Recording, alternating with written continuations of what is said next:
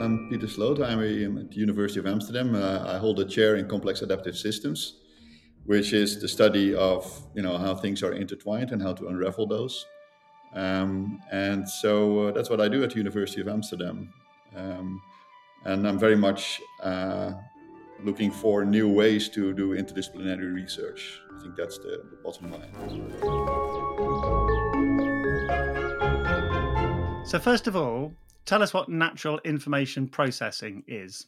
Well, the idea now is that when we look at natural systems, be it a physical or biological or ecological system, it's very hard to describe what's going on because everything is intertwined with everything.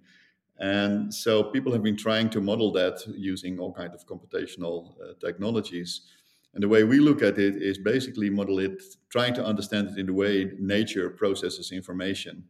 Just like your brain, so your neurons somehow are processing the information that we are sharing now here over this podcast.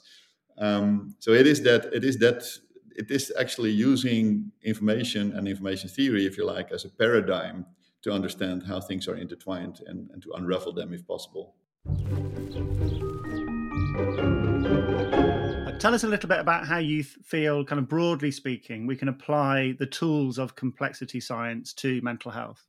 Yeah, so when you talk about mental health, I think the way I like to look at it is as like almost like an ecosystem, if you like, where all these different aspects together play a role, and the ecosystem can be healthy or it can be not healthy, and figuring out what is actually driving the health of that ecosystem requires a deeper understanding of how things are linked together. In terms of ecosystem, again, it would be how the fauna and the flora are interacting with each other, all the way down to the little elements of that.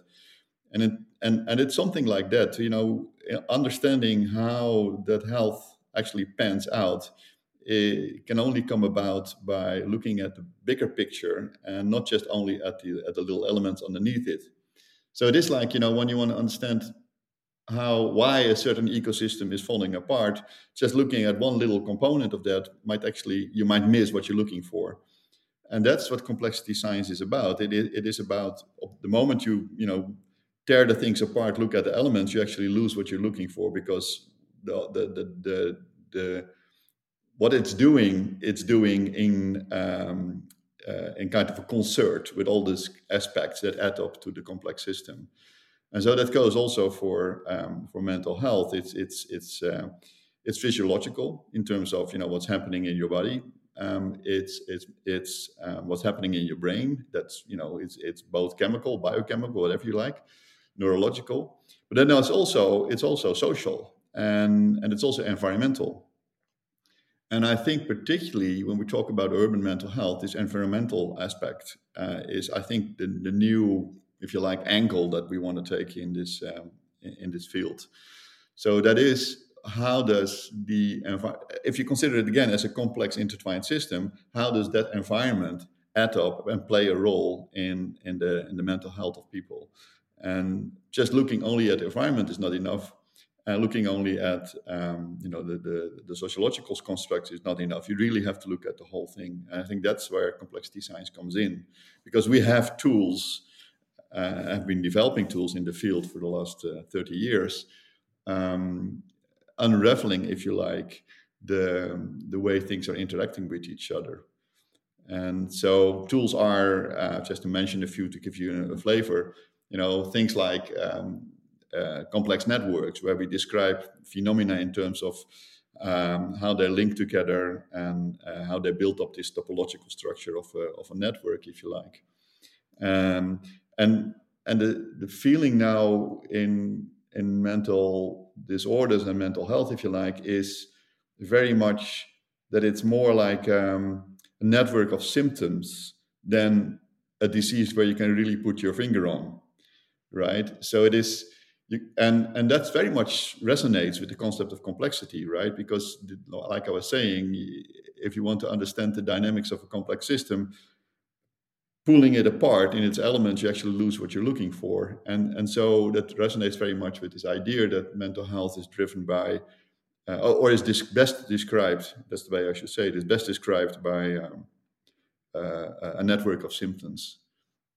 So yeah, and we have those tools. We have tools to analyze those networks, to understand what they mean, and to figure out what would happen if you do an intervention in it. Just imagine you have a social network, you take out one individual, how would that ripple effect go through the network?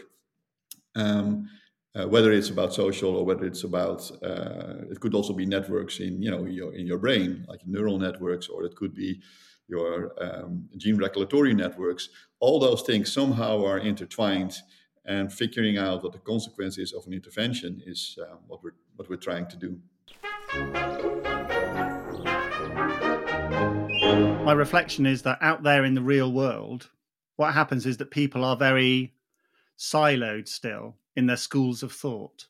So you have people who say, yes, of course, mental health has a big biological component. And then you have other people who say, well, actually, no, there is no genetic issue here. It's all about trauma. And actually, disorders don't exist. And they're all made up by drug companies. So I suppose I'm interested in how you think we can reconcile the current state of affairs and the quite extreme kind of battles that take place in academia with this new approach, which is very much focusing around multidisciplinary partnership working.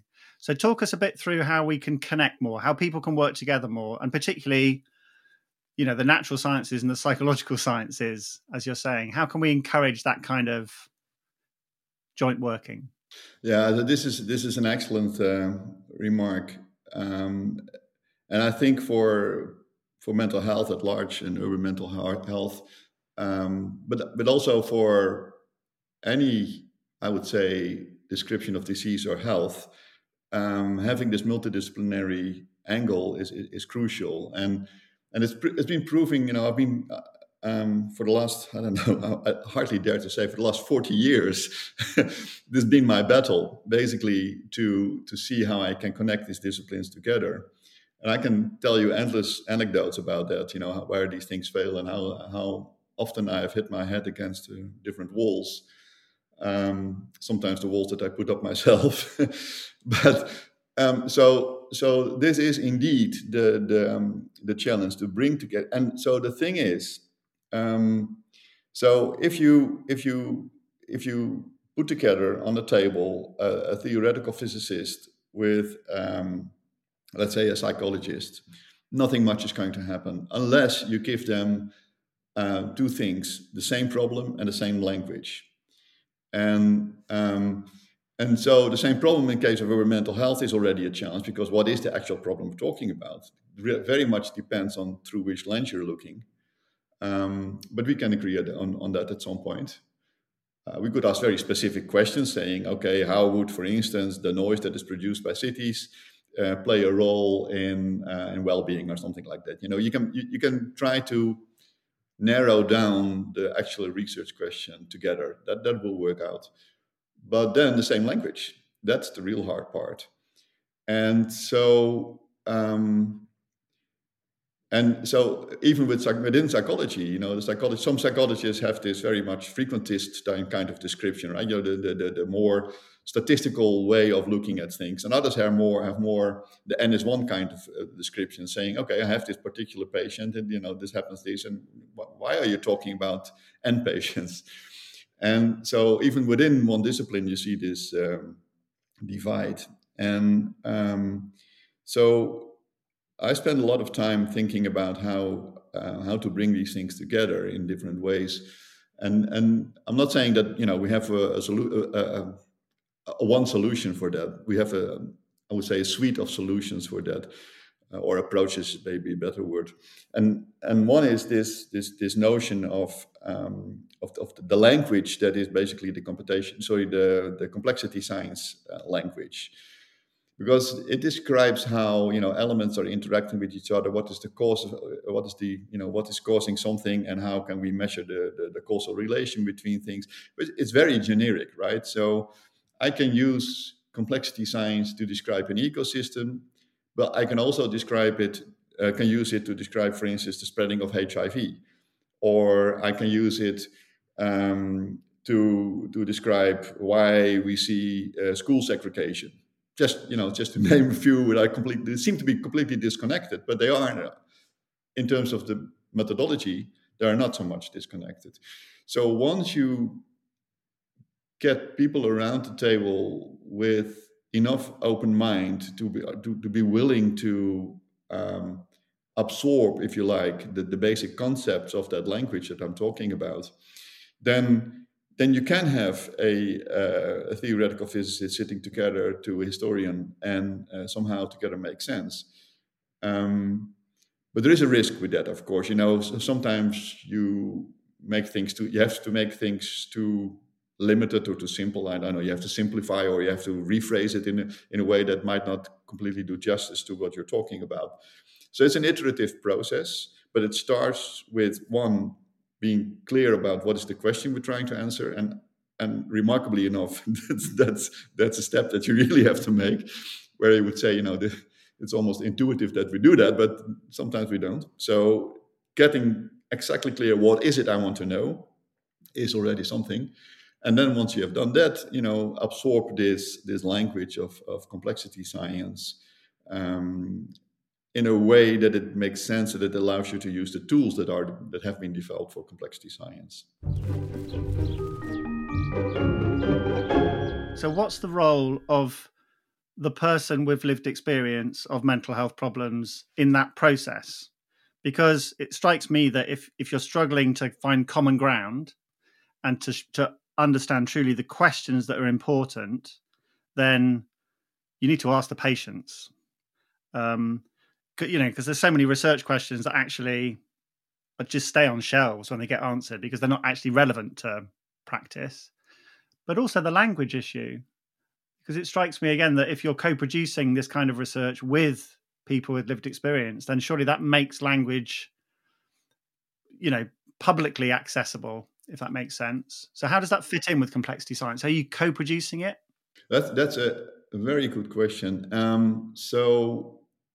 Let me briefly take you through how we do that, very briefly, because you're absolutely right. We should safeguard the fact that it's about those individuals that we're actually talking about, right? So we need to make them part of the process. And I think that's where things quite often went wrong, where we have a kind of this academic view of things, and somewhere deep down there, there is a patient somewhere. That doesn't work, obviously, particularly not when we talk about mental issues. The individuals have their own vocabulary, and that's crucial to understand what they mean when they say a certain thing, and how that would how would that fit within your concepts of that particular aspect. And of course that's why we have psychiatrists, right? That they need to make that translation. But the point is, things are lost in translation, right? So when you only listen to the psychiatrist, you might miss elements of what's actually beyond that coming from the patient. So what we do is particularly in complexity science at large, is we actually start with all the stakeholders, including the patients. So think of it like a round table where you have health workers, you have psychologists, psychiatrists, you have the patients, and you have people like myself, more trying to do the modeling and the complexity aspects. You sit around the table, you put that big question on the table that we were talking about, and you say, okay, what is it you think that adds up to this particular aspect of the disease, for instance? And you get that input from all those people, and then you ask a second question, say, whom else should I ask, right? So I might have missed someone. And that at some point, as we have learned, that at some point that converges. So at some point, you don't need to add more people to to have all these different angles, if you like, on the problem.